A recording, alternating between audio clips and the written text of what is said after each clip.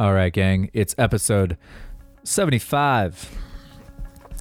We're 75 and we're alive. And on this episode, we've got Julian Frazier, soon to be Dr. Julian Frazier. So get used to saying that. I know I am. He'll have his PhD in counseling psychology in the summer of next year. And we're pumped for him on that. You know, last time he was on the episode, he was gearing up for the NAPC regionals. He's a former D1 track and field athlete as well, and that translated pretty well into parkour speed competitions. But unfortunately, in the regional qualifier here in Denver, he suffered a pretty massive injury. And so you guys will kind of hear the story on that on today's episode and just get caught up with Julian. But luckily for us and luckily for him, he has other awesome things happening in his life. And one of those things, which basically takes up the full rest of the episode, is the book that he just wrote. So he's just completed a book that kind of dives into 5 pillars of fitness, the way that he sees a complete perspective on fitness, and you know, just what these 5 pillars mean, how you can strengthen them, what they mean, how they fit into, you know, this concept of fitness. So it was really fun. You know, we didn't know exactly where it'd go, but that was, it just seemed so meaty to dive into the book, and he's already started writing a sequel to it. So we're excited for that. I'm sure we'll have to have him come promote it again once, you know, we get a chance to, once it gets published and things. So thank you very much for being a part of this one, guys. And thank you very much, Julian, for sharing some of the sneak peek preview of this book that you've written and all the great insights that you have on this stuff. If you haven't listened to the episode before, you can also dive into that. Again, Julian's, you know, obviously really well read with psychology, and he's just got a passion for existentialism and philosophy too. So we kind of share that, and I enjoy talking with him every time. So you guys should check out the other episode, and here we go on this one. Enjoy. Live or not live? We're privately live. Privately live. Privately live. We live in the live. We're living the live. We're living that live life. There we go, in the present, right here. Thanks for coming on. Thanks for having me. Thanks for repeating as a guest. Oh, and, yeah. Time has passed. Yeah. Stories have changed. Oh, yeah. Yeah. Before the last time you were here, obviously, you were gearing up for the regional competition. Absolutely. And that ended anticlimactically. I don't know about anticlimactically. Okay, that's true. But it was definitely not what you probably envisioned as the climax. Right. I think it became the beginning of a completely different story. So you know the best stories like start off a certain way and then like take a complete left turn. Yeah, that was kind of the scenario there. Yeah. Well, for those who don't know what happened, would you regale us with... Oh boy, gotta revisit my trauma. All right, so I was on home turf, Apex Denver, was, you know, pretty hyped up, kind of a competitive guy, was ready to throw down in the speed competition. And, you know, the first round went pretty well. And I think I was in second place behind my boy Seth, who is the real. We got to have him on here too. Please do, because if you stuck with it, he's going to be like ridiculous. Yeah, insane. So my brain's thinking, okay, how am I going to beat this kid? He's absolutely ridiculous at what we're doing. And they put this ascension into the course, which is like you have to climb up this thing, and there's no like real intuitive way of doing it. And so my brain says, like, I watched Seth and I watched like some of the other guys go up there, and they just scale this wall as though they were like running vertically but horizontally. You know what I mean? Like they went up this thing so quickly that in my brain it says I have to do something crazy to make this work. And so my solution to that, like it is with many things, is to just cannonball myself at a thing with enough velocity that I somehow get through it. And what that turned into was a very fast, very impactful, just like a 1 foot off the wall, straight up to grab a rung. And it was probably one of the highest that's in the gym, which means you have to go at it 100%. And I was practicing it beforehand, hit it about 4 or 5 times, and it was like 50-50. Like one time I'd do the wall run, I'd get the rung. The next time I'd miss it. And my brain's thinking, I just need to drill this down. If I do it twice in a row, then I'm calling it. But I couldn't get it twice in a row. And so one time I came at it with too much speed. I think I leaned back a little bit. So I put my hip in a weird position. And then when I hit the wall, not even coming back down, but just hitting the wall with enough impact on the wall run that I broke my hip, which is the best way to put it. And I kind of collapsed on the ground. And, some injuries, it didn't really hurt. Some injuries, you don't really know where you're at. You kind of get up and walk it off. But this was one where I kind of stood up and tried to jog it off and took a step, put my weight on my right leg, and collapsed again. And that's when you're kind of like, okay, this is a little different. Yeah. Oh, man. Yeah. So I ended up still kind of running the event. I think in my brain, I was thinking, I don't know if I've had an injury like this. It could be a while before I get to do something like this. So I ran the whole thing on just my left leg to finish out. And then I just went outside and just bawled from it was a short ball, but it was I got to get this out because it was just so much, energy at that moment. And, went back in and had a fun time, but, went up to the hospital 2 days later when it wasn't getting any better. Did some x-rays, found out that I had blown out my hip. Hips don't lie, Shakira says. So that was that. Have had surgery. I had surgery a week after kind of getting x-rays and have been on kind of the road to recovery. But I think my kind of competitive high-level parkour days are a little bit over. You never know what you'll do for fun, but that's kind of where we're at right now. So canceled, plans changed, and found a different route, found a different path. Well, yeah, it was. I mean, I remember seeing first of all the left. That was the climax when you ran it on your just left leg a little bit. Even though, I'm sure it was a hard moment for you, but it was one of the coolest things I'd seen, actually. Just the fact that you were willing to get up and get back on it, even though, just as I don't know, even if it's just a fuck you to the injury a little bit, just all right, well, I'm still finishing this competition because I'm here to. That was what I was gonna do, is compete, right? And so I commend you for that because, it's not what everyone maybe should or would do, but it was just you could tell it meant something to you. So that was inspiring. Right. Well, and there was part of me that wanted to see if I could run it legitimately, right? With one leg.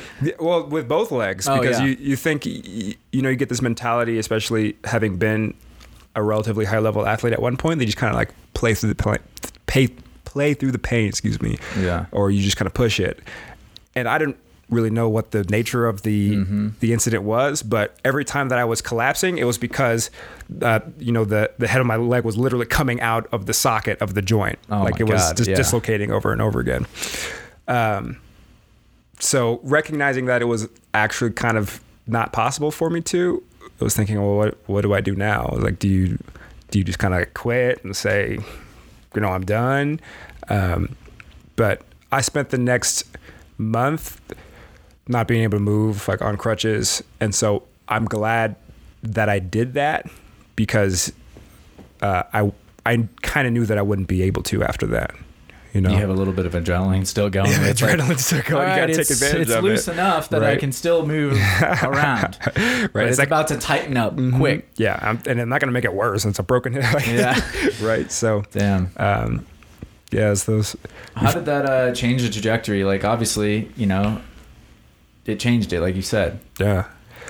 Well, I had a lot of plans for the summer in terms of, traveling for competitions. And in my mind, I had already had the idea that, this might be the last time that I go all in for the circuit for competing in anything, really.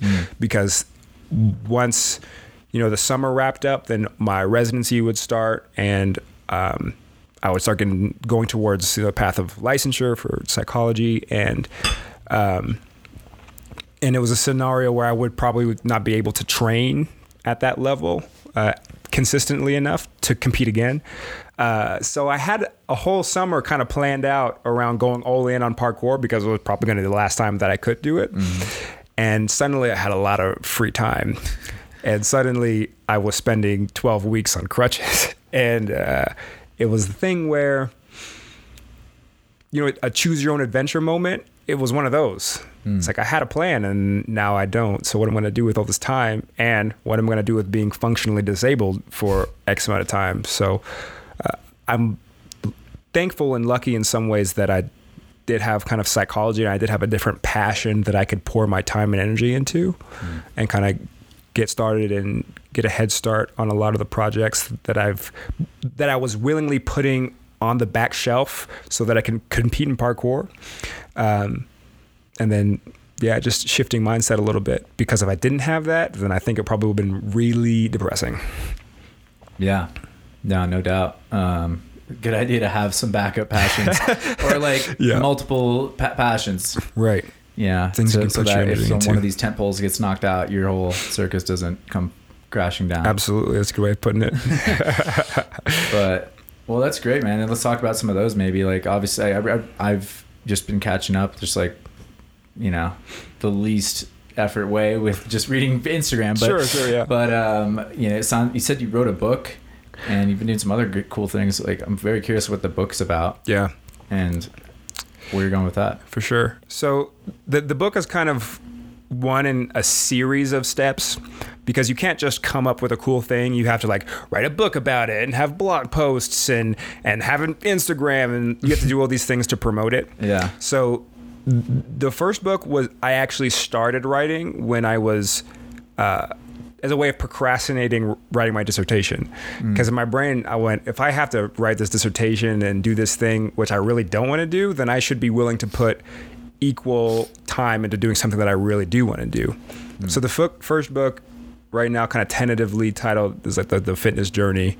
And that was kind of a hashtag at the time. So I figured it was trendy, but it kind of looks at defining fitness a little bit differently, and then kind of defining what the components or pillars of fitness are. And so there's a lot of books and frameworks which dive into those different components, but I kind of go about defining it a little bit differently, which makes it a little bit more realistic, a little bit less fitness industry based, and a little bit more based in what I feel like is a sustainable lifestyle. And can you describe like what's missing maybe from the fitness industry, or how did you change it? Like, sure. In a way. So for this book, and the way I set it up is kind of going back to what the definition of fitness is in the first place. Because people think, you talk about fitness, they think about sports, they think about working out, they think about doing all these active things, right? And that's the first thing that comes to mind because that's how it's branded. But the original idea of fitness was actually coined around the Darwinian era, when they're talking about survival of the fittest, right? And I think the thing that people miss nowadays is that what makes a human being most fit is not that we're the strongest animal, or that we're the fastest animal, or that we could fly or breathe in the water. Like we are like pathetic compared to the top 10 of all those categories in the actual animal kingdom. What made us most fit was that we had a 3-pound supercomputer in our brain, that was our brain, right?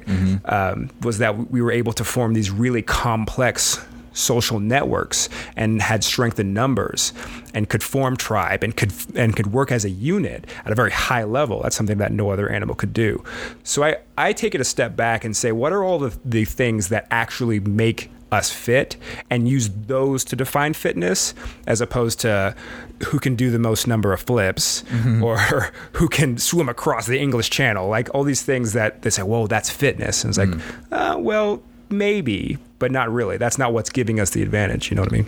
Yeah. That's what are some of these other things? Like you said, social, like cooperation Right. is one of them. It sounds like. Yeah. So the 5 pillars that I talk about in the book, and each one of its own chapter, is physical health. Okay. Because health is really important. You got a body. It's kind of the vehicle that you use to pilot through life. If your vehicle's engine light is on, then you're not living as high quality life as you could, right? Yeah. The next one is mental fitness, right? Is how to use your mind, which is your biggest advantage, to gain that advantage, because just because you have it doesn't mean that you're actually using it optimally. So we look at mental fitness as a component of that. Social connection is a huge one, that we were a social species built out of tribe, and that's just baked into our DNA.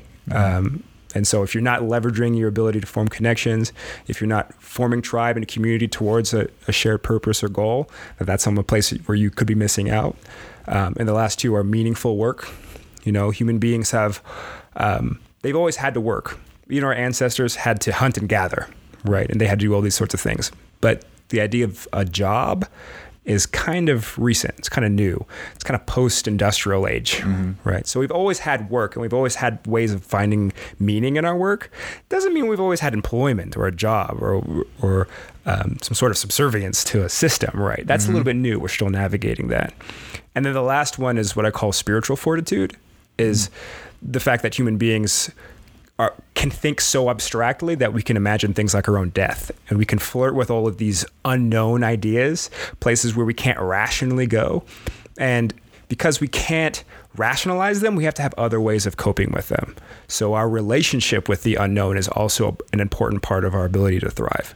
So those are the kind of the 5 pillars: is the physical health, mental fitness, social connection, meaningful work, spiritual fortitude, that I kind of bring in and continue to define them by this kind of new age or reorigin of fitness itself. And that's the first book, and I'm currently working on the second, because you go to the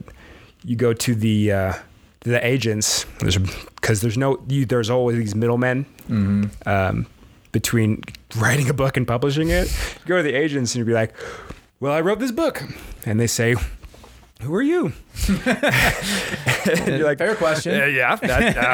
Like, do you have like 10,000 Instagram followers? And I'm like, no. And they say, well, I'm almost a doctor. And they're like, come back when you're a doctor. And I'm like, okay. So working on those projects with the idea that there'll be some of the things that I can springboard once I've passed just a few more hurdles. So that's awesome, man. That book sounds fascinating too. Do you mind if we dive into some of those pillars at all? Or I don't want to reveal too much. Oh, but for I'm sure. sure that you couldn't. It's a whole book. The knowledge is in there. Right. And it's not going to come out exactly through a podcast. But absolutely. Physical health, obviously keeping your body physically fit and joints and stuff strong is, I mean, a lot of people are pretty into that probably listen to this because they're parkour athletes or whatever. Right. That's how they found us. Is there anything I want to get into the other ones, what I'm kind of leaning towards, but yeah, with physical health, is there anything that is just you've found that is huge innovation? Well, physical health is probably one area that people think about when it comes to fitness. It's a slice of the pie that we can't leave out of the definition of fitness, right? It's there for a reason. I think one of the things that's most interesting is that working out and the physical aspect of it and nutrition are all things that are included, but there's still a lot that we don't know, especially in the field of dietetics. Feels like nutrition advice changes every 5 years. It's fucking infuriating. It's right? I've literally heard everything exact opposite, from people I respect. I've heard don't eat this and only eat the exact thing that they said not to. It's it's super hard to figure out what it is, and it makes you kind of want to throw up your hands and be like, whatever. Yeah, absolutely. But I think there is at least a trend towards certain things. We want to see more whole foods and stuff, and we understand that vegetables are generally good, although some people are on this all meat diet. I don't know if you heard of that, the carnivore diet. And then there's kind of a ketogenic diet, which is a hyper low carb diet. But yeah, I think there's a lot of that low hanging fruit, eat less processed crap, probably should have less sugar in your diet, things that we're leaning into a little bit more. But outside of that, it's very difficult to come to a consensus. and knowing that what the recommendations are now are going to change in 5 years. And it's going to be a while until we really narrow that down. So I think those are some of the areas that we dive into a little bit more, because even then, step one is knowing what you're supposed to eat. Like, what if you think you're eating healthy and you don't even know? And Step two, huge problem. Yeah. Just awareness. It's crazy. But the second step is actually doing it. So there's all the things that we know that you should do that people kind of don't get around to. Yeah. And that's kind of like where I start talking about the intention behavior gap, is that everyone walks right up to the edge of intention. But there's this psychological landscape in between wanting to do something so bad and actually taking action towards it. So those are some of the things that we kind of start to add to that discussion, I feel. Yeah. But to try to get into more depth. But yeah, that's fitness 101. That's fitness. Yeah, the diet stuff is fascinating. I'm like learning a lot about the gut biome is another big like popular, and for good reason. It's like it's a fascinating territory that was becoming more and more.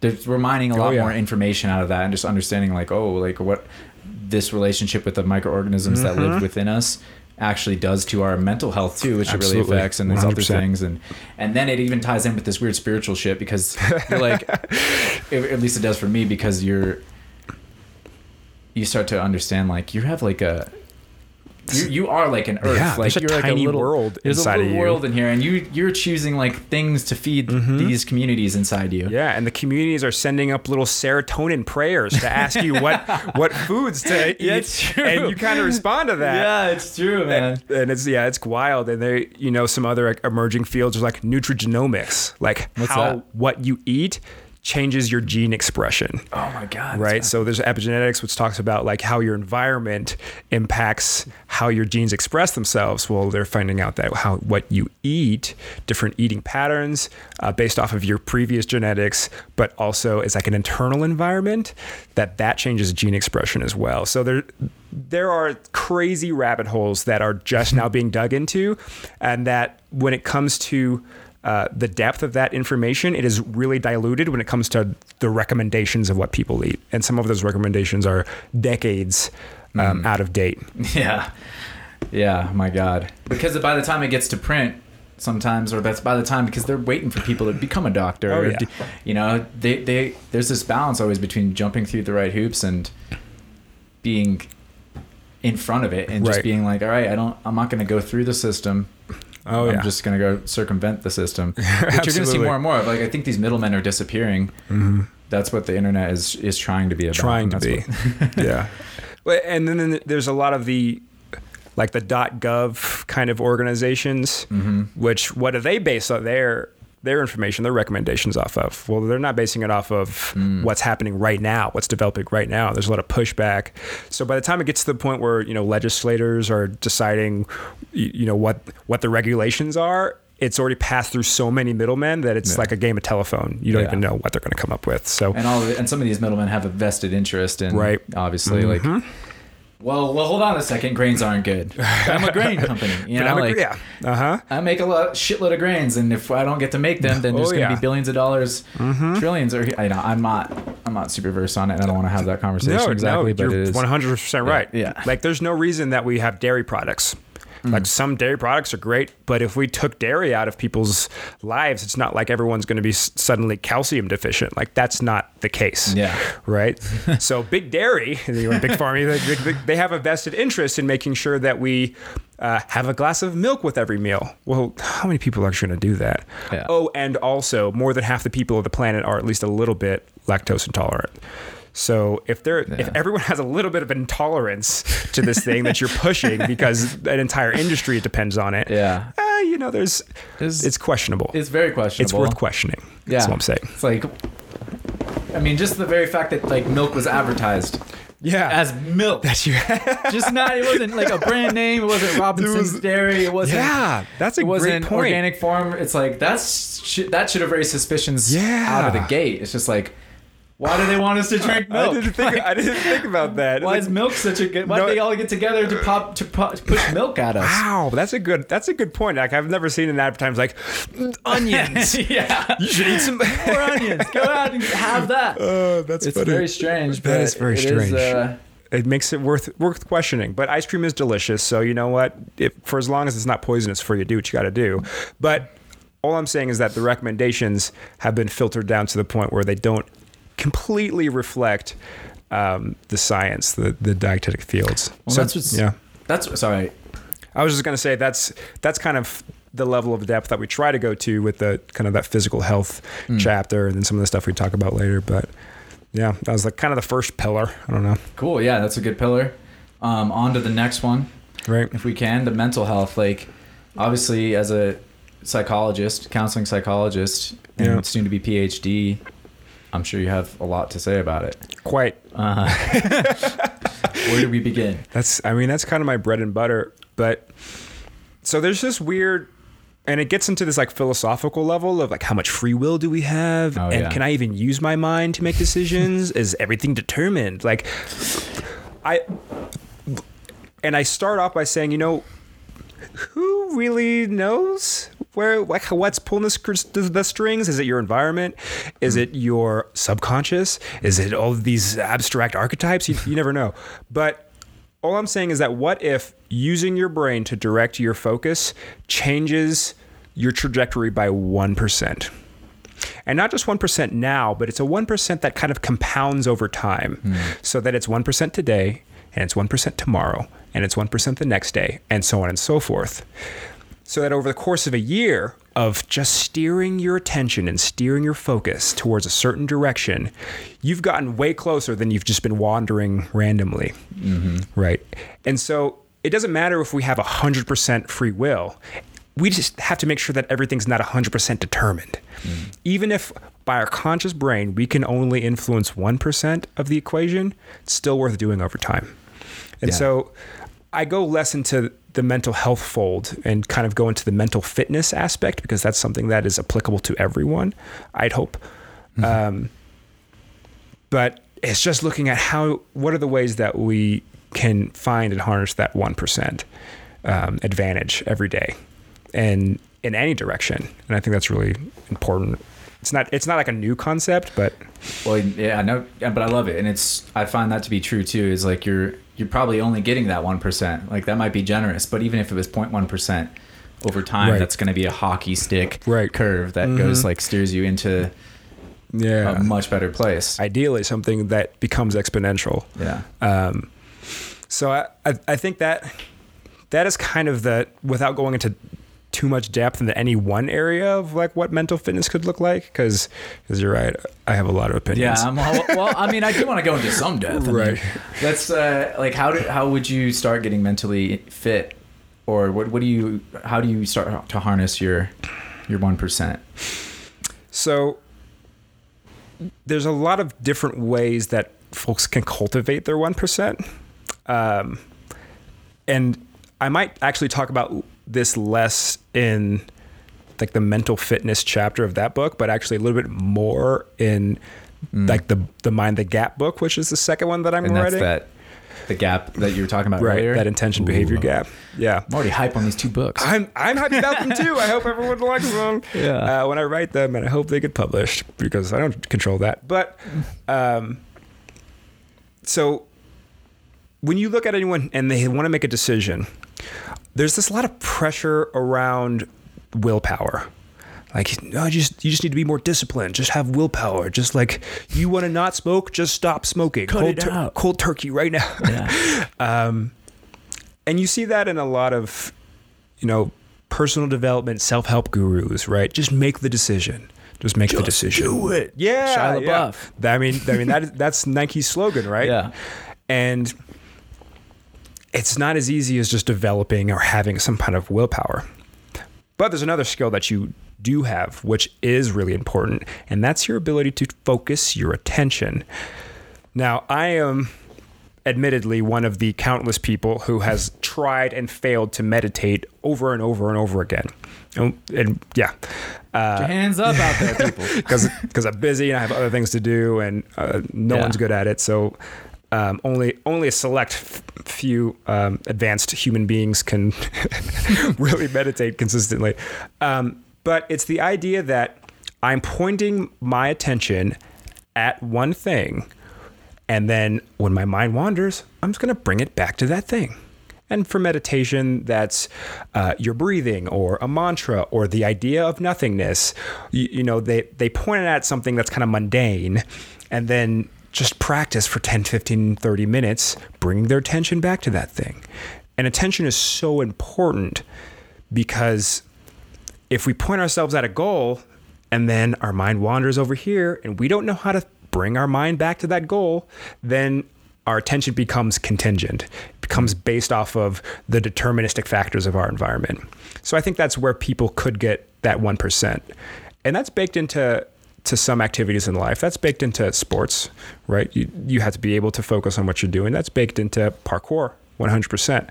I can't be walking on a rail in a non-mindful state because I'm going to fall off that rail. At least cross yourself eventually. Eventually, you got to cross yourself. And if you're at height, I hope your bails are good, right? Yeah. In some ways, that happens in school, right? Because you're forced to sit an hour for things that sometimes you couldn't give a blank about, right? But you find yourself in these situations where you can cultivate attention, but for a lot of folks, that's not the case. And so one way that you could potentially hone that 1% is the intentional practice of training your attention so that when your mind wanders off, and it will, you're able to gently guide it back. And that doesn't necessarily have to be through meditation, but find something that you can do mindfully enough, that you enjoy enough that you're willing to do it, and practice that thing.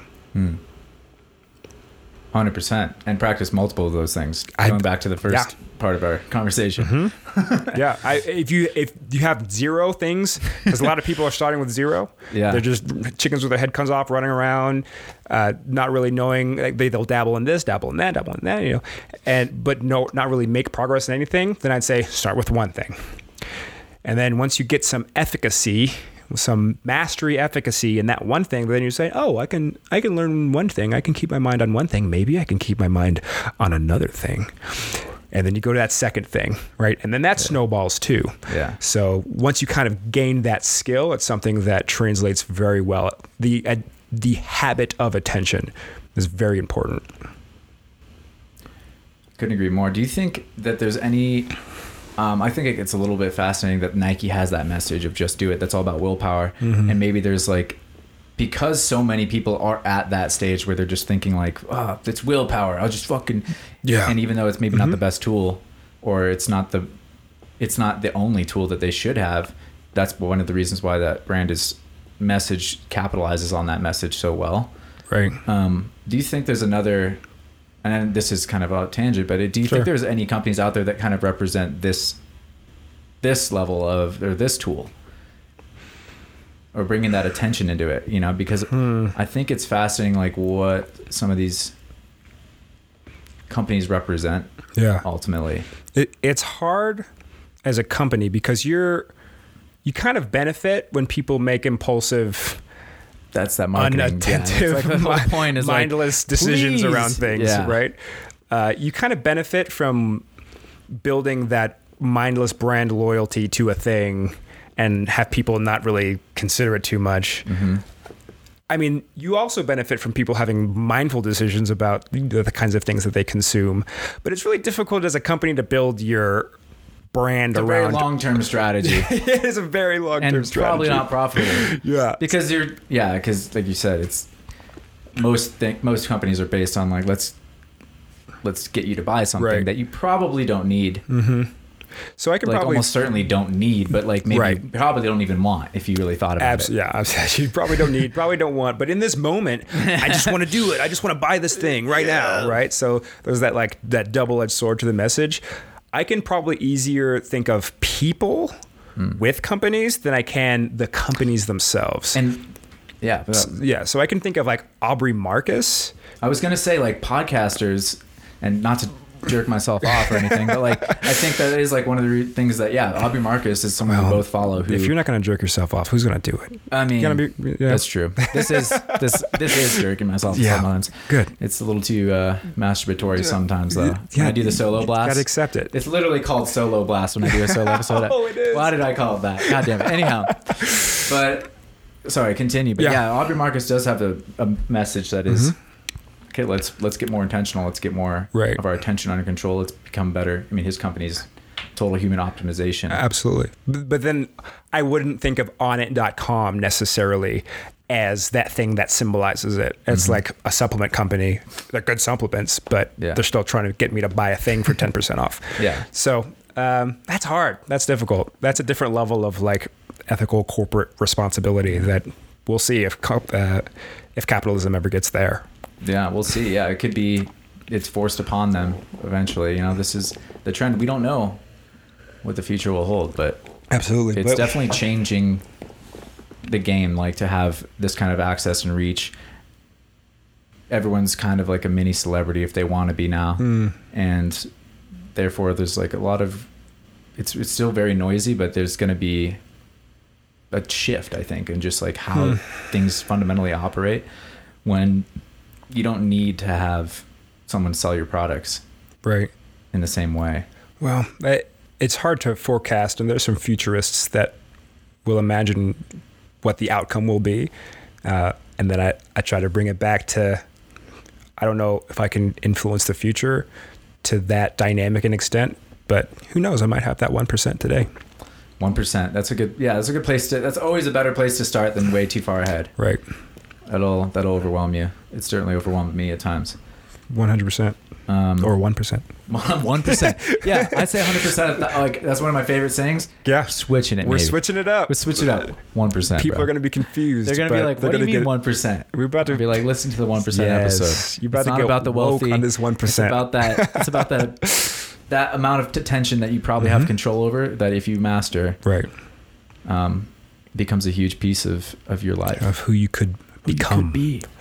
Self-actualization. Shun, shun, shun, shun, shun. Well, and that's like, to get meta on it real quick, you know, you're like, what is that? You know, what this trend of people really getting into self-actualization and human optimization is kind of a new idea in and of itself. And maybe it is more trendy than it is the future, like we think, you know.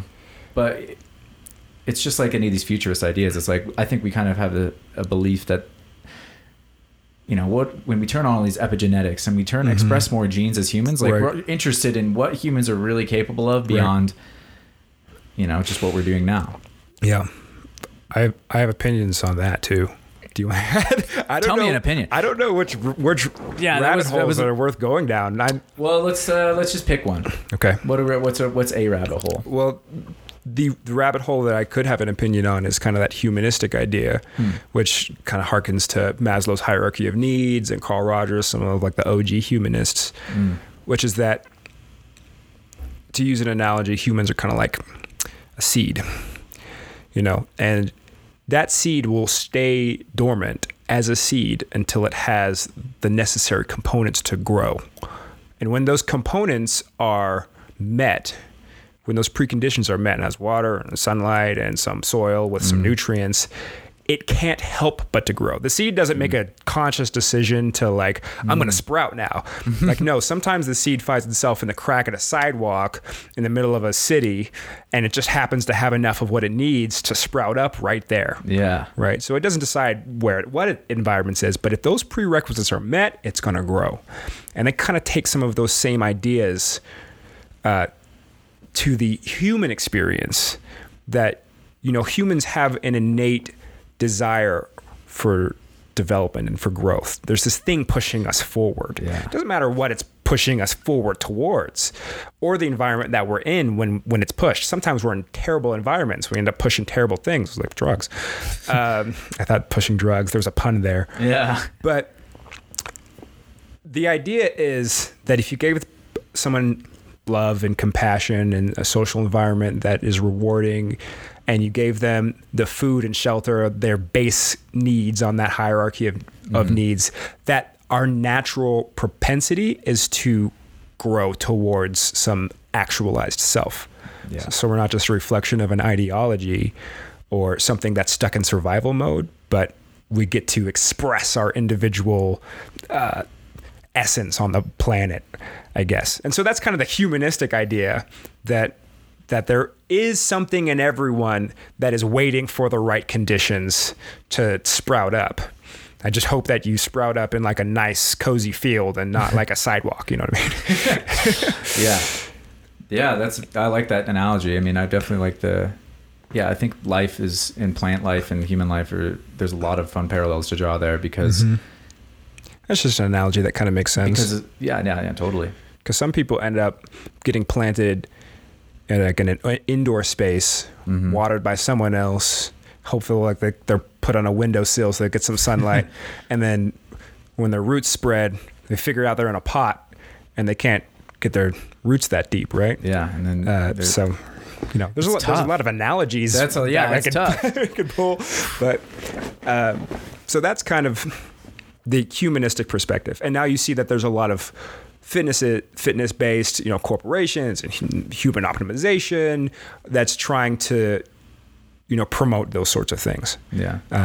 And I think it's just kind of a reflection of like a human reality that we have the opportunity to pursue those ventures in higher quantities than at any point in human history.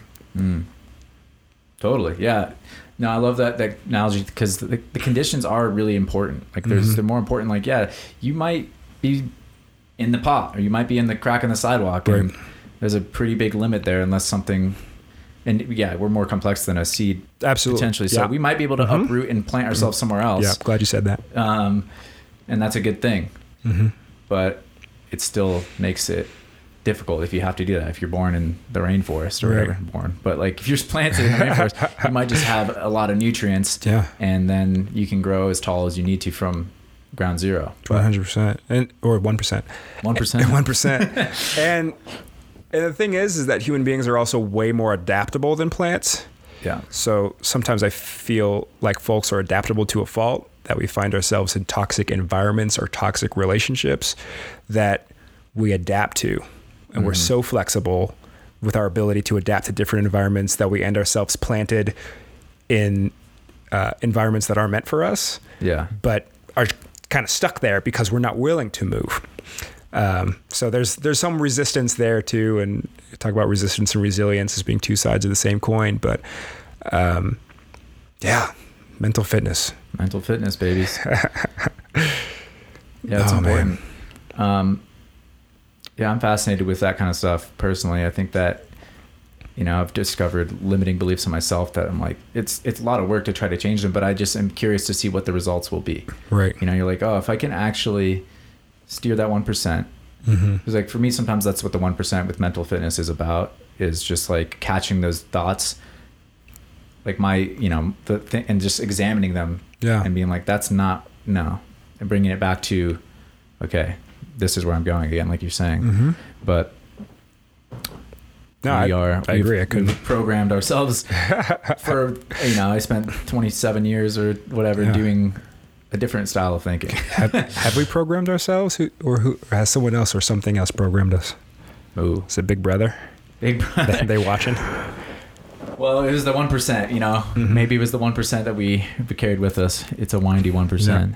So social connection, meaningful work, spiritual fortitude. Which one is most? Let's see here. Which calls to you? Let's hit the. It's a tough social connection. It's a tough choice. It's a tough choice to make. Yeah. Social connection is easy because I feel like it's already a part of everyone's lives, and we kind of recognize that family or tribe or these things are really important. And then I also think that there's aspects that we could all get better on, because there's a skill, there's a finesse, there are more sophisticated ways of communication and those sorts of things. Which I feel as though we almost have to learn given our circumstances, given the fact that we have been sectioned off and like put into our own rooms in our own territories, and aren't giving the opportunity to find tribe easily. They talk about Dunbar's number, which is like the estimated amount of humans which we were like that our brain can kind of handle. Yeah. Which if we took a whole normal curve, it's probably about like 50 to 250 people. And then we take those same brains and we dump them into a city with 100,000 people, and then just kind of see what happens when you'll pass way more than Dunbar's numbers worth of people just on the way to work. And so the human brain wasn't really cooked in a place where we were used to seeing strangers literally every day. And so that's kind of a new event for us as well, is having to cope with the fact that I am surrounded by other humans. Because if you were a tribesman 10,000 years ago, you knew everyone in your tribe, you know, everyone in your band.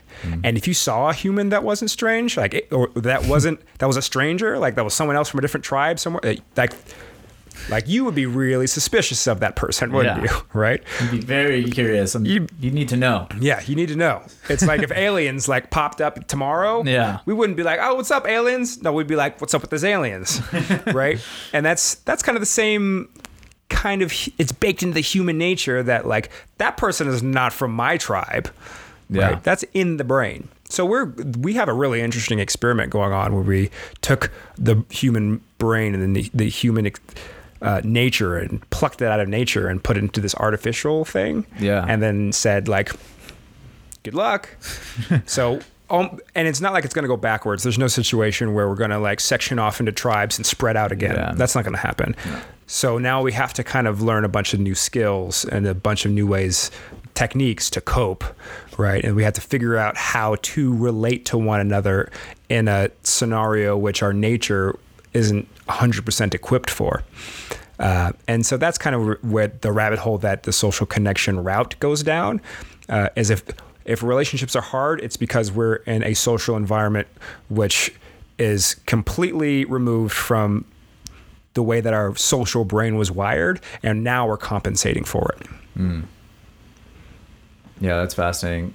The way that social media has played into it too. It's like the way that we're trying to find tribe, like even through a medium like podcasting or something like this. It's like it's great to have an audience, but the connection is not the same kind of connection you would have with your tribe. Right. You know, whatever 10,000 years ago, that's face to face. This is through a digital media, and it makes me wonder, like, you know, as that Darwinian perspective, are we now selecting for people that are just adapting to?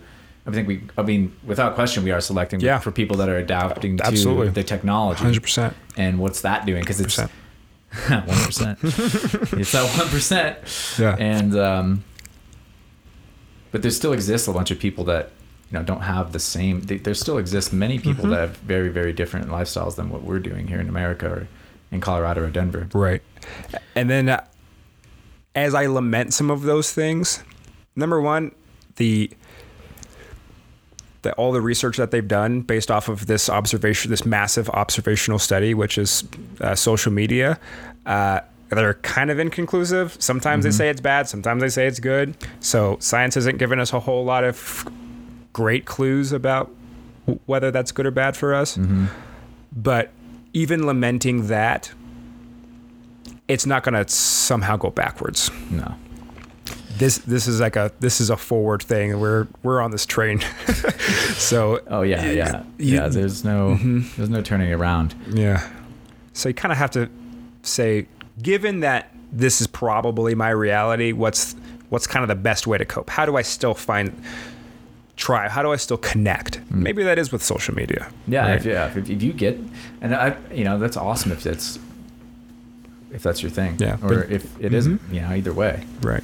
And it's a tool, and like all the other tools we've had in the past, like you got to figure out a good way to use it. But that one, even as someone who wants to be a psychologist, still something I'm wrapping my head around. Still something that I don't really have a good answer for. So just learn the skills, like do what you have to do, know that it's important, and cope the best you can, because times they are changing. Oh, they're changing so fast. Yeah, the communication, can you touch on that a little bit more with like what kind of communication styles you think are necessary now that we're moving towards this direction and in this unstoppable, unreversing steam engine? Man, for some reason, my brain went straight to the differences between cultures and the differences between languages even. So I've been working at the Refugee Wellness Center, where I have the privilege of being one of the first people that people see, one of the first Americans that folks that are refugees, asylees, parolees from different countries come to America. I do one of their mental health screenings, and I use a translator who's in the room with me, who speaks both English and the native language of this other person. First of all, I've learned so many different languages that I didn't know existed.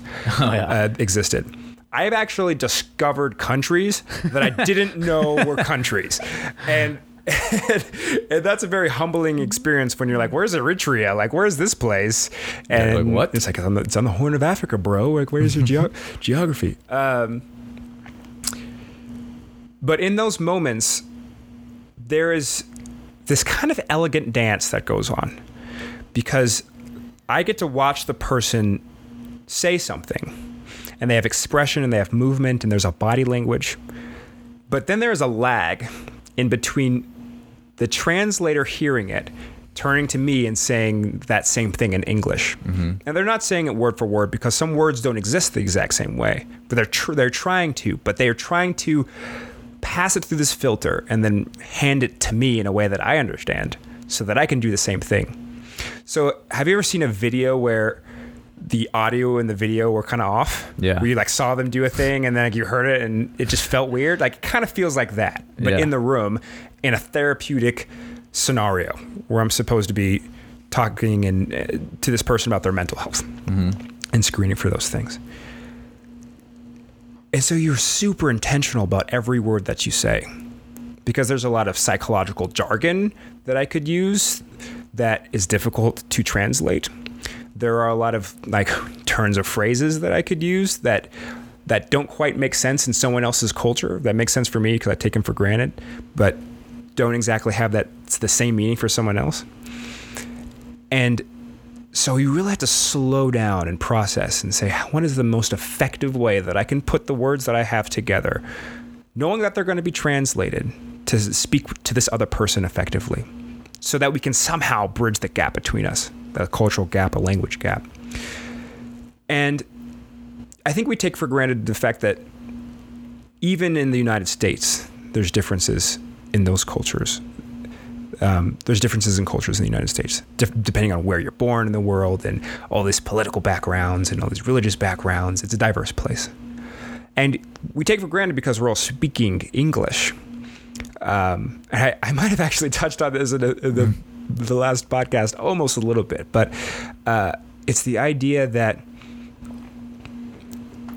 there are more effective ways of communicating, and those are sometimes thrown aside so that we can just spit out what we want to say as quickly as we can say it. I think a lot of turmoil between relationships, between groups of people, between different ideologies could be entirely avoided if we could find a way to bridge that gap. So I give some examples of things that we kind of use that is kind of effective in psychology, but that is a high level of sophistication. There's a very elegant thing happening, and kind of recognizing that any transaction between two people is a transaction of energy that goes beyond the language, beyond the culture, might give us an opportunity to just slow down enough to think of, what is the most effective way that I could have them understand exactly what I'm trying to say. That was a rant. I'm sorry. No, I went off. That was not a rant. That was powerful stuff. I think that's exactly spot on, honestly. It's been something I've been trying to introduce more into my life, is careful selection of words and careful intention with what am I trying to say? Why am I trying to say it? Because I think that there's maybe a place for it still to just like have fun and shoot the shit and whatever. Right. Yeah. I don't know if that's something we're wanting to give up as like humans. Right. There's still a place for small talk. Yeah. Yeah. And in humor, I would say maybe even like there's something about being able to just say whatever you want. The freedom to be able to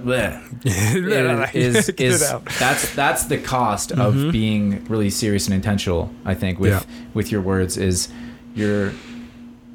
if you're going to think carefully about what you say, Yeah. you're not going to be able to like improv a joke, Right. or it's a different tool. It's a different side of communication.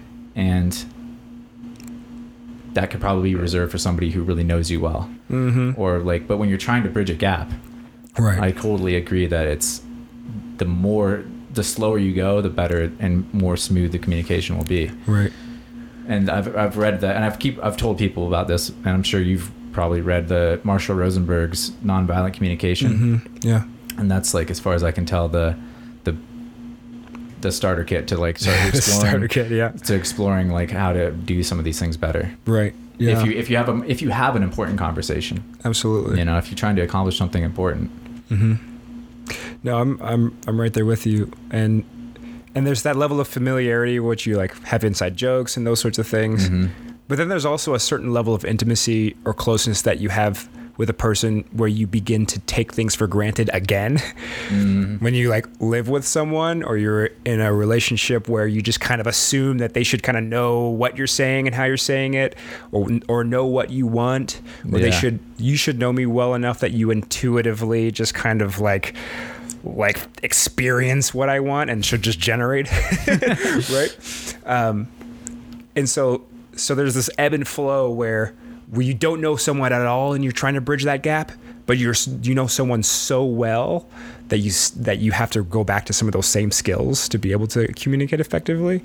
So there's a lot of potential layers to it, but that's kind of the big part of social connection, is recognizing that there is that layer of depth that we kind of need to attend to. That's definitely the deficit of most people, I would say, including, especially me. Like, I'm pretty comfortable when I'm comfortable to like be the whatever right kind of style of language and intuiting. But yeah, where I'm working more is, and what I would 100% agree is just the depth. How to be my seriously, my authentic self, but still communicate in a way that the other person understands me. Because I will also agree that if I'm being 100% myself, I'm like loud and opinionated, and like I'm not surprised when I hear through the grapevine that like someone doesn't kind of like me based off of just kind of seeing me around, and I'm like, yeah, I kind of get that. Like, I'm loud and sometimes obnoxious, and I get that. But if they sat down with me, I know that we would find some common ground. So that doesn't bother me too much, because I'm like, you know what? But they would like me if they knew me. You know? So I don't know. That's a little bit of my own narcissism that has that confidence. I mean, narcissism is a tricky word. Is a certain amount that's necessary. Yeah, I think to forge your own life. Yeah. Yeah, you just said a deep thing. Ooh. I think you did. Well, can you say that again for me, actually? I said there's a certain amount of narcissism that's required to forge your own life. Ooh. I actually don't want to explain that one. I just want people to think about it. Think about it. Just think about it. Just think about it.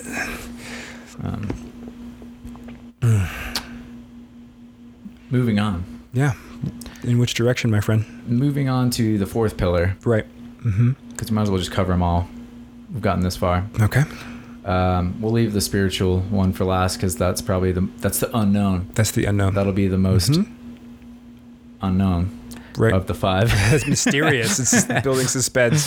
And let's get into. Sorry, what are we missing? Meaningful work. Oh, of course. This is a really important one. I feel like it is. Do you think? Yeah, I could keep. Go ahead. No, what are you gonna say? I was gonna say, like, is this something that is this kind of like maybe goes in hand with that narcissism sometimes? With meaningful work, it's like, well, I don't know. Maybe we'll circle back to it, but I'm just when you're trying to find out who you are or what you like, it's sort of a balance to that social connection. Right. Meaningful work to you is, I don't know. I want to get your opinion on it. Yeah. And I can riff on this one. I mean, we already chatted about how like work is just an intrinsic part of the human experience, that every human ever has had to work in one way or another. and that jobs and those sorts of things are new. So trying to take it back to those roots if we can, of finding work that is meaningful. And a part of that is perhaps that like egoistic expression of self through work. Mm-hmm. Like, I am really good at XYZ thing, and I can do it in such a way that I can make a living and provide for others and those sorts of things. And then, based off of certain cultures, part of that is also the ability to give back to community. It's less about myself and more about this really deeply ingrained desire to give back to others. And so I think there's two sides of a coin there in terms of the psychology of work. Yeah. But yeah, the meaningful paradigm of work, and I leave the word meaningful there because you can't just do any work. It has to have some purpose. You have to feel like it's tied into something that is more than just a means to an end. Yeah. Do you know what I mean? Because a lot of people, you do end up having to do some things that you don't feel are meaningful or that you don't feel are significant, but you got to put food on the table and you got to pay rent at the end of the month. And a lot of us find ourselves in those places. But when you find a vocation that you can pursue that's really meaningful for you, then to a degree, as long as it's meeting your basic needs, you don't care how much you make. Mm-hmm. And I would always prefer to make more than less, but but yeah, finding ways of making those things significant. Sometimes the meaningful thing doesn't matter what I'm doing, I'm feeding my family. That's significant. Survival is significant, right? If that's all you have. So I think really looking at the role that work plays in our lives, because I think in a capitalistic society, well, I'm sure you could find ways of any society that work can become kind of toxic or corrupted, but maybe a focus on other things like money has kind of taken away the primacy of meaning and purpose.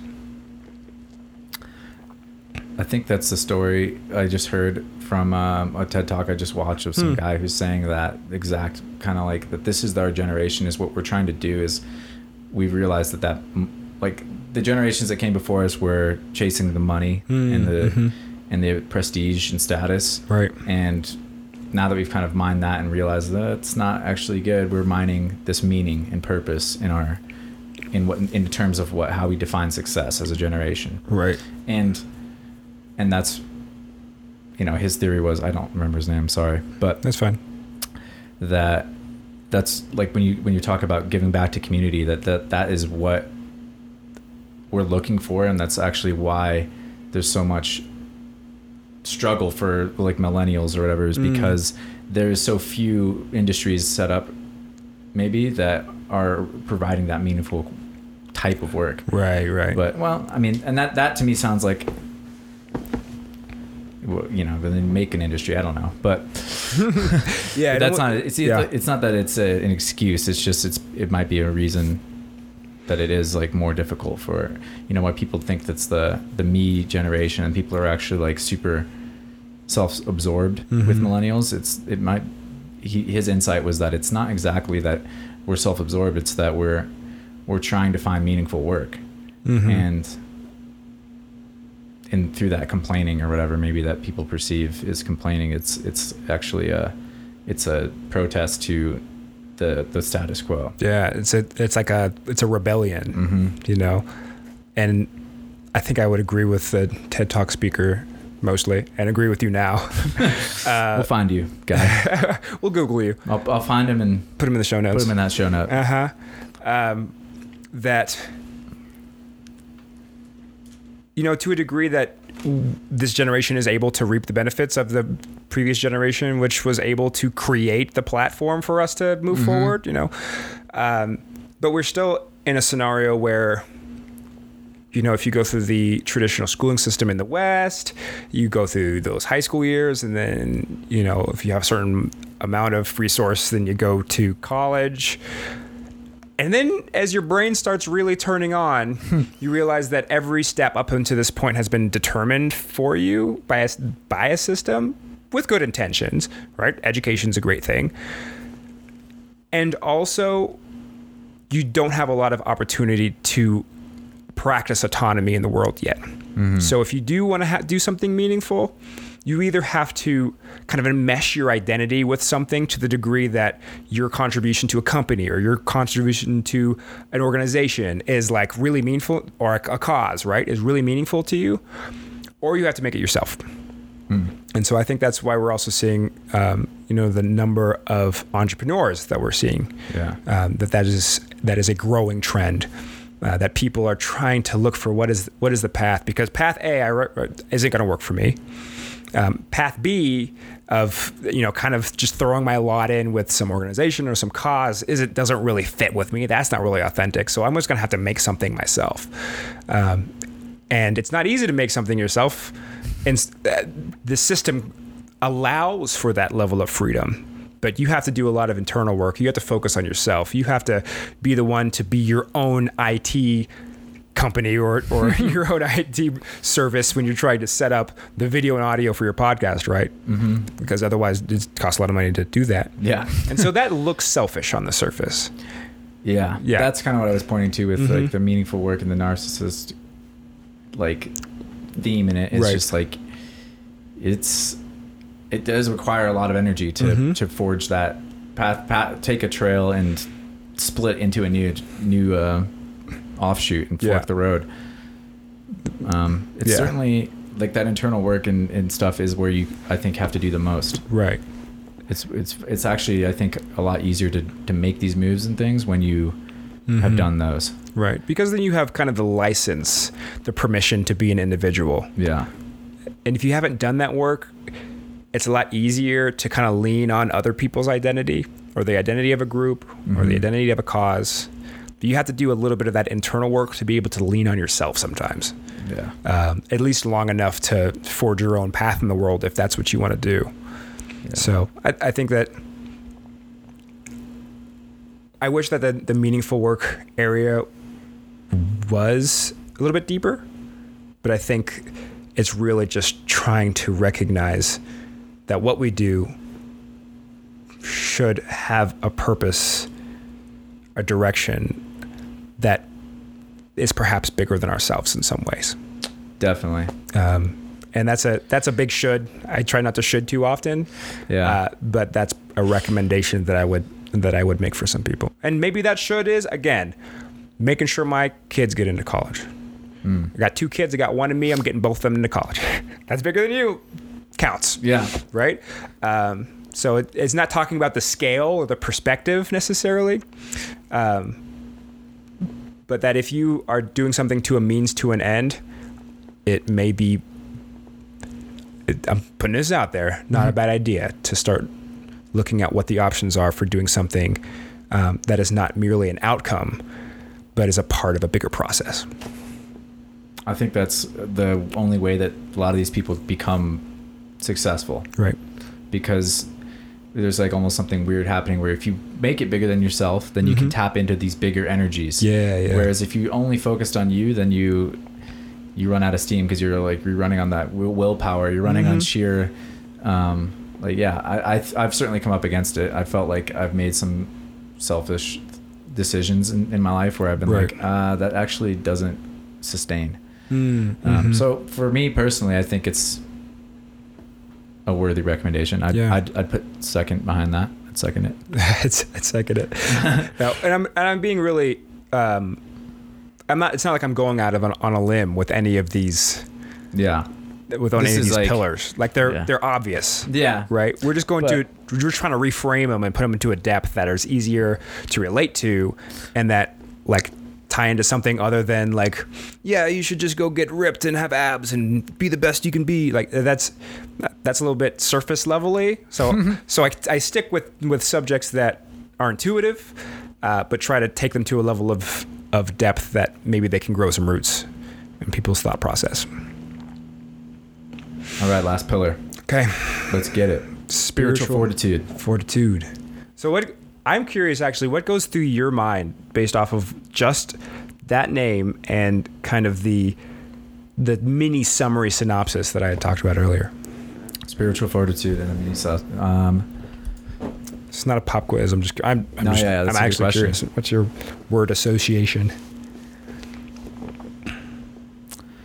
I think it's kind of based on like that fundamental, like when you preface the whole conversation, it's just like, listen, we kind of don't know anything. Like, we're all just riding on like just conjecture. Yeah. So because everything is basically based on this unknown principle, Right. you have to cultivate, or the spiritual fortitude is like the wrestling and grappling with that concept, and finding strategies that make you more effective. Yeah. And use that as fuel, or use it as something to empower you. No, I'm glad that came through, and I might have even spoiled it a little bit with the synopsis, because I would love to hear how that comes through, because the word spiritualism and how spirituality is kind of it has so many different definitions in people's minds, in my mind even, that it can sometimes be a little bit vague. So I try to boil it down to finding that relationship with the unknown and having some sort of internal codex to be able to deconstruct the unknown and like make it something that you can work with. Mm-hmm. And for some people, that is a more traditional religion. Something crazy happens, I have to imagine that it's like part of a bigger plan, right? Yeah. Someone knows the plan, it's not me. I'm just going to assume that this is cool. People back in the Greek and Greco-Roman ages, like lightning falls out of the sky. My brain doesn't know how to make sense of what I just saw.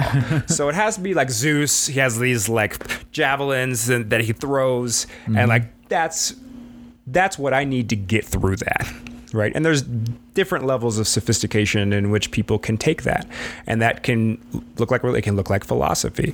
It can look like nihilism. Well, nothing matters. Yeah. This, it's all kind of for chance. Things are determined, and there's actually no point to this. How I make sense of this is that it has no sense. And then there's like kind of an existential, like it has no sense. And also, because it has no sense, it is your responsibility to make sense of it. So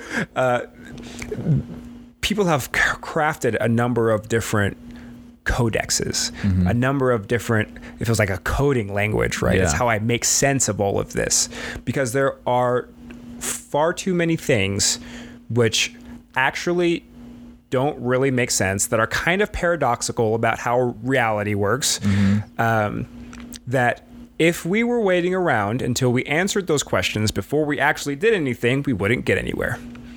And so your brain does this consciously or it does this unconsciously. And I would rather you do it consciously than to do it unconsciously. So the analogy that I use in the book, I think, is imagine that you were on an island and you were born on that island and you've only been on that island. And all the people that you know have been on that island, and everything that you see is just that island, and there's just ocean. You don't know what's out there. Well, for whatever reason, every once in a while, you just kind of like go for a lap in the ocean, and you're leaving the known, and you go out into the unknown, and you always swim back, and you're like, oh, well, maybe if I made a boat, I could go a little bit further out. I could explore the unknown. I always got to come back to that mainland, right? But some people can build their boats, and the boats are like yachts, and they're intellectually sound and they're rational, but they're also empathetic and compassionate, right? And they could go out onto the ocean for a few days, have a party, come back. Yeah, a storm hits them, they're going to be okay. And then there's some people who like kind of throw some like logs together and wrap them with twine, and they paddle out into the unknown, and it's spooky and scary because, oh boy, if that piece of twine falls apart, then this whole boat goes, and I have to find my way back to the mainland, because if not, I'm going to drown in this unknown. Yeah. So, in the way I put it is, it doesn't necessarily matter exactly how you build that boat that you're going to use to paddle out into the unknown. You can use whatever materials you want. It's not bound to one ideology, one religion, one train of thought necessarily. But you got to have that thing. And that thing's going to change. Every time you come back to shore, you're going to make some changes, right? But the bigger boat that you have and the more sturdy it is, the further out you're going to be able to go. The more things you're going to be able to discover, the more things you're going to be able to bring back. So that's kind of... And the more people you can bring with you. And the more people you can bring with you, 100%. Which would be, that's always that's possibly a good thing. Yeah, and that ties back to social connection, all those things. Mm-hmm. So, or you could build an Iron Man suit to explore in the unknown. I mean, you can have both. I don't know. Or like this just bomb. Maybe it's just for you. Submarine. You can get some go serious below the unknown depths. Exploration, but no one's gonna believe you when you come back. When you come back, you're gonna be like, oh man, I took some shrooms, and that was my ship this evening, and let me tell you, there's 5 layers of dimensions, and they're gonna be like, okay, you need to slow down. I love this analogy though. For but- real, it's perfect. I'd say. Well, I'm glad because it's in a book now. It's better be. This is a garbage analogy, and you should rewrite that chapter. Well, what do you? How do you build your ship? And what do you actually like conceptualize it and think about it, like giving it constant attention when you go out into the unknown? Are you like, all right, I'm going out to the unknown, captain's log, like fucking, and then when you come back, all right, what happened? Let's break it apart, and then let's update the ship. Mm-hmm. That's a great question. Philosophically, I'm kind of I would identify with existentialism, in that I recognize that when I do go out to sea, there's going to be some things I'm not prepared for. And there's going to be some things which don't quite make sense. And I'm going to see them, and I don't necessarily have to make sense of them right now. But I try to include enough things on the boat that if I have to face the unknown, that I can kind of improvise. So I don't know if I'm going to need a thing, but I'm going to bring it together. I'm going to bring it along because I might have to MacGyver myself something when I'm faced with something which really just blows my mind, and I don't have time to get back to shore to make sense out of. Get that escape hatch. You got escape pod. An escape pod, or something, or like a little safety like boat on the another side. dinghy. Yeah. If my boat goes down, like We got some backup boats. I can get in my dinghy with the little motor and like at least get back to dry land, right? Yeah. So I think the ship looks a little bit different every time I go out. One time it's a motorboat. Sometimes I might need a kayak. Another time that I might jump on a cruise ship, And so I don't get too attached to the boat necessarily. You're browsing some boats before you make a purchase. Right. And sometimes I'm like, I've never been on that boat before. Let's see what that boat's like. Yeah. And I'll go out into the unknown in that boat. I might not make it too far, or I could just go deep into that quote unquote rabbit hole, deep into the sea, and I come back. So yeah, it's less one boat and more giving myself an opportunity to explore a plethora of boats, but to bring the things I need with me. That's an interesting strategy in of itself, because maybe the storm that takes you out and then unknown one day. Yeah. Because you never know, right? The future's unpredictable, and Right. part of what makes us so powerful as a species is adaptability. Yeah. Then let's say the dinghy goes down and you're dinghy's floating on gone some down. driftwood in the unknown, but then you float up on some other abandoned boat. Yeah. But now you know how to pilot this boat too, because Oh. you've been practicing. You've familiarized yourself with many boats. Right. I don't know. I just like this story we're building here. Yeah. But and we're in the middle of but to bring it back Denver, down Colorado, to where there that are no boats. island, into the earth a little bit, what are some strategies that you would employ for experimenting with different boats? It sounds like, but how is that different philosophies, or is that different practices? Is it So I intentionally leave this chapter open-ended in terms of the suggestions. I encourage that people do find ways of navigating the unknown, and I encourage that people don't stay on dry land for too long, but I don't go about telling them how to build their boat, because I feel like that's if I told you how to do it, then it wouldn't be yours. It would be some like knockoff version of mine, right? And it's really important that your boat is yours. That it wasn't written down in some book for you to read. There's a lot of books out there. That you just experience the water enough to know what's buoyant and what's not, and at least had the courage to like splash around a bit in the unknown, right? So I don't go as far as giving people tips or tricks. Well, it's the unknown, right? So That's hopefully the beauty of it. And then you don't want to rob them of the ability to build the best boat that we can all look at and jump on one day. Hopefully. By steering them into it, whatever, any kind of suggestion. I think that's fair. Yeah. So, I don't think that's my place, especially as a psychologist, to tell people what boat they should build. But, and then the final chapter sums it all up, that all the components are kind of should reflect some sort of authenticity, and I kind of talk about what I feel like that is, and then the book's over. So if you're listening to this, you don't actually have to read it when it comes out. You can just... No, you do. Yes, you do. Okay, all Reading's right. important. Your reading is good. Or apparently. it is for, where it's better retainment, I would say. If it comes out for audiobook, because I don't really read many books anymore. I mostly... Yeah, I know. I listen to a lot of stuff. I'm actually... Sometimes I worry that, is the ability to absorb and really digest the information. I think it probably depends person to person. I don't know, but is it diminished when you don't read it if you just listen to it? Well, I would hope that as long as your attention is on what you're reading, that it's one way of learning. Yeah. Yeah. I think so. I think I think I'm lucky in that. I think I can learn through auditory. I don't know that it's for everyone. I'm gonna be honest though. If they came out with a paper tomorrow in some scientific journal that said Audible and audiobooks podcasts worst way to learn, I'd still listen to them, and I still wouldn't read. Well, it might be the best way. There's some people that would argue, I think, that because there's something magical to the spoken word, but there's probably something magical to writing is certainly accesses a different part of the mind, because it makes you more intentional. It slows you down. Yeah, it does.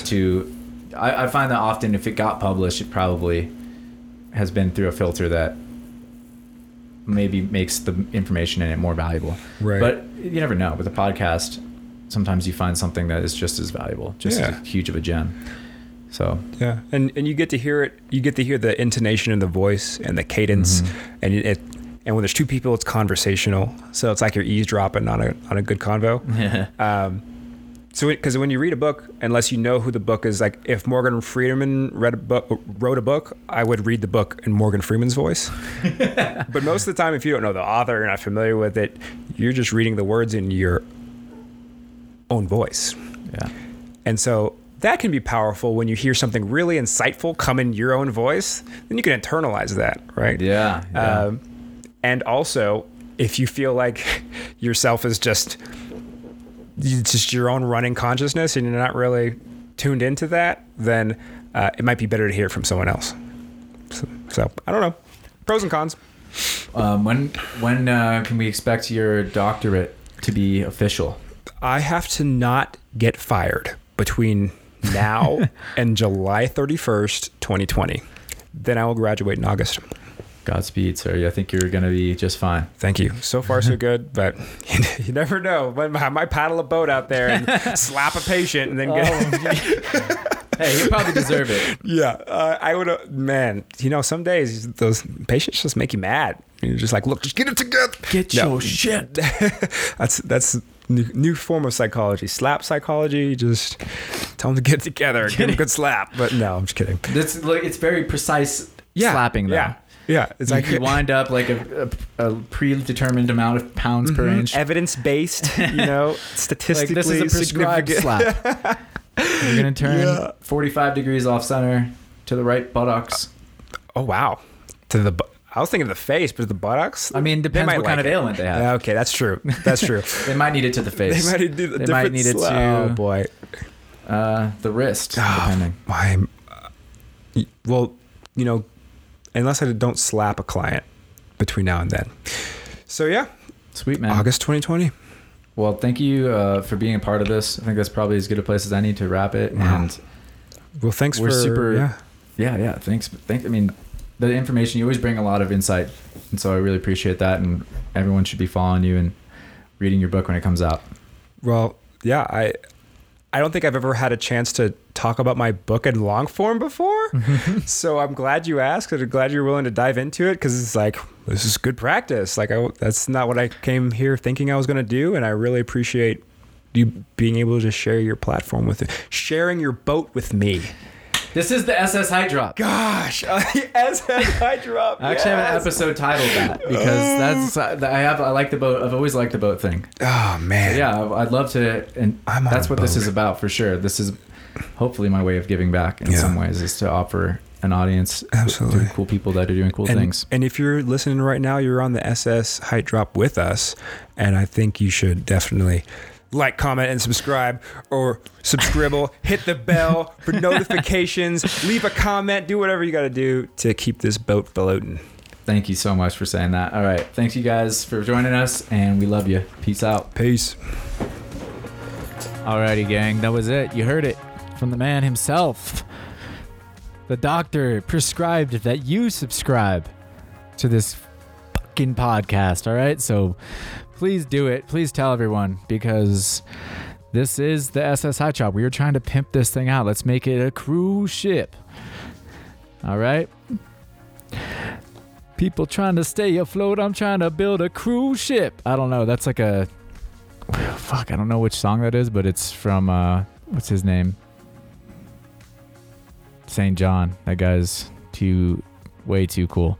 All right. I love you guys. Thank you guys for being a part of this again. And yes, please do follow the links in the description if you want to support the podcast in any way, shape, or form.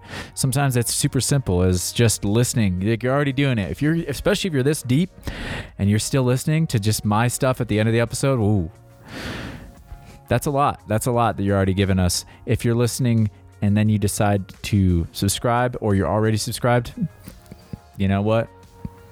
I don't even know how to repay you for that, but I appreciate you guys. And then the people that leave 5-star reviews, they are going to Height Drop heaven. I don't know what the fuck to say. Like, that helps us so much. So please leave reviews if you have the time and you feel 5 stars about it. If you don't feel 5 stars, I don't know what you're doing at the end of the episode. You should have just turned it off. But I appreciate those 5-star reviews. That's the only ones we need. So no, we don't even have any of their ones, actually. So we're really thankful for the people that have submitted the 5-star reviews. Thank you guys. I'm sure soon enough we'll get big enough that we'll have haters. But right now we're pretty just tight crew of people that only show love. And that's the way things go. The bigger you get, the more attention you attract. Eventually you attract negative attention. So if we do get that 1-star review one day, we'll know that we've made it. You know what I'm saying? All right. Just rambling now. Our next episode is going to be with Knox Man, my brother from another mother, the Myrmidon himself, you know, or a Myrmidon himself. And it was really fun hanging out with Knox. So fuck yeah. Guys, look out for the next one. It's dropping soon. And again, YouTube is a thing, so please subscribe to the YouTube channel as well if you have the opportunity and you like to see people in pretty granulated fashion speaking to each other rather than just listening. One day, hopefully, we'll have a nice, just high definition camera to record things. And even better than that, what I'd really like to do is get some reaction video. Being able to actually integrate picture in picture, get some serious production value. So because people are dropping crazy videos. Caveman 4 came out today. Are you fucking kidding me? I got to do a fucking expose just on Caveman 4. That video is so hot. And Storms put out some fucking hot content like that. I really wanted to shine some light on. Light work. Are you kidding me? All right, this was an extended outro. I hope you enjoyed that one. We'll see you guys on the next one with Knox Man.